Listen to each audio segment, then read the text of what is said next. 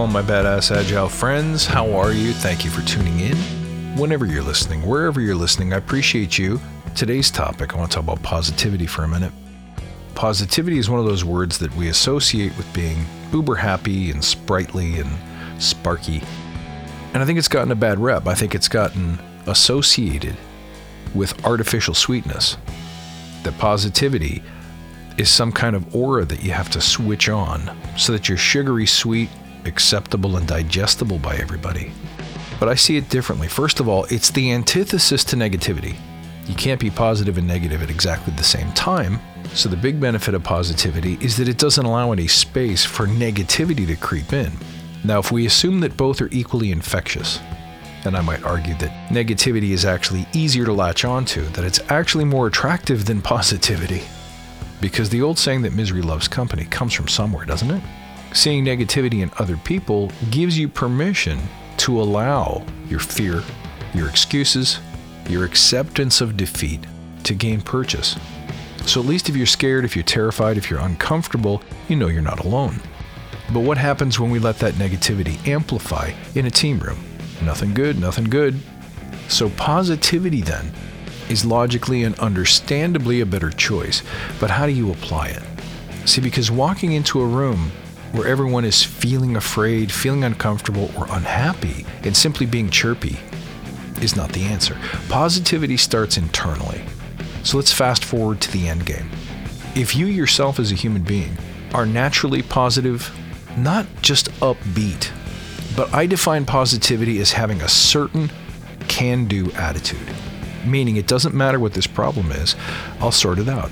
It doesn't matter how unpleasant or uncomfortable this task is, or how new I am at it, I know I'll be okay. It doesn't matter if I fail, because failure is how I grow, how I learn, and I welcome failure the way I welcome a new customer. It's like, next, who's in line? Come see me. When you approach life that way, things are just better. Number one, you radiate positivity, certainty, and confidence always. People frequently ask me, how do you stay so positive, so certain, so confident and upbeat? And the answer is my positive mental attitude, the way I approach challenge, failure, disappointment, difficulty, discomfort. And upon hearing that, a lot of people say, well, okay, that's not me. I'm not up for that.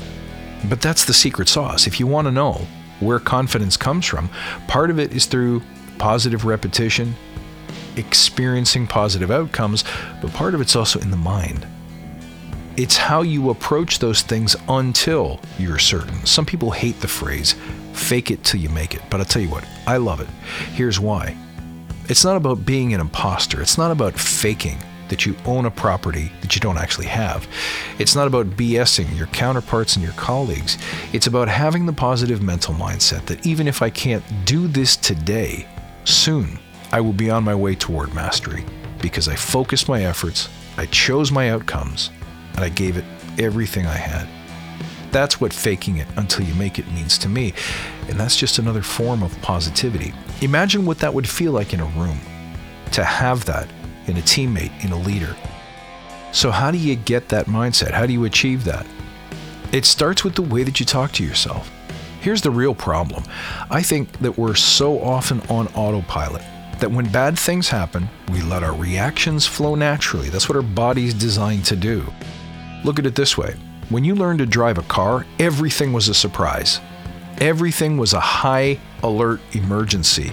Using the brakes was new. Accelerating was new. Steering was new. Using your turn signals was not a habit yet. Checking your mirrors, not a habit. Driving too close. How would I know?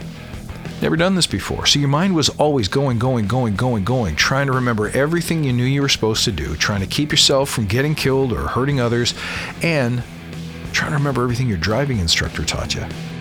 But is it like that now? At this point, you rehearsed it so well that it's muscle memory. You don't even think about it. The right things happen automatically.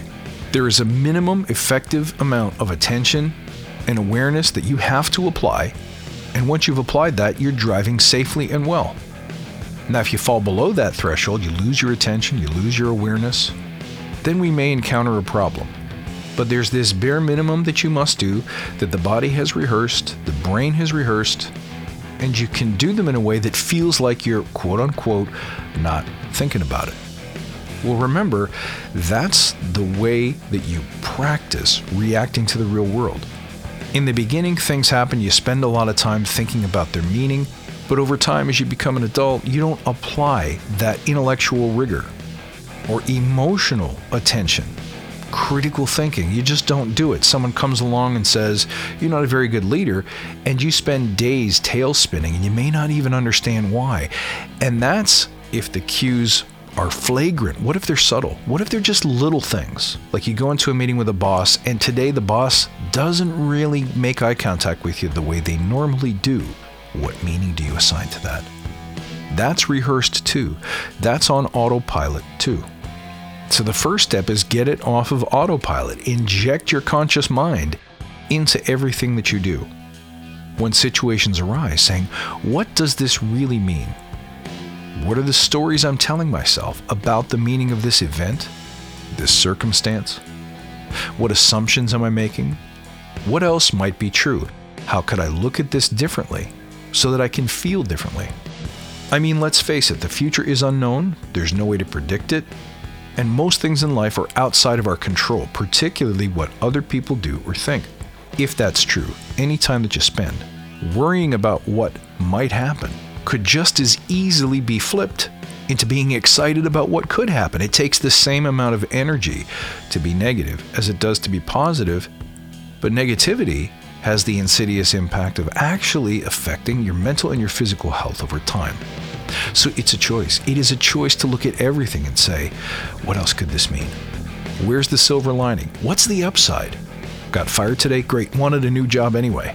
Didn't get the raise you wanted? Great. I am about to learn what it takes to fight for the income that I want. And once I've mastered that skill, I will be better than 95% of the population at getting the raise that I deserve. Or this is a chance for me to learn more from my leaders, from my organization, from my peers, from the world. So that in the future, it's a slam dunk. I don't even have to ask for it. All of these things are positive when you look at them the right way. Some people might say, well, that's just fooling yourself. Well, is it? Let me ask you this. How many times did you spend a lot of time worrying about and feeling bad about something that never happened? Isn't that fooling yourself too? If so, you might realize that positivity is a choice. If you're willing to do two things, notice your default reaction. And before you go too far into that reaction, make a conscious choice about how you're going to react to it. Flip it. Turn it upside down. Become a positive person that everyone looks at and says, wow, you're always so positive. You're always so cheerful, so happy. How do you do it? Because you know what else they say about people like that? You're so courageous. You're so certain. You're so confident. You're so you. You're so in who you are. How do you do that? And when you start hearing that, you realize you're on the path to being an awesome coach, a great teammate, a developing leader. Just some thoughts for today, guys. I hope this helps you. I hope you enjoyed this. Let me know. You can reach out at badassagile.com. Find me on Twitter at badass_agile and on Instagram at badassagile. I'll look forward to seeing you next time, and until then, stay badass.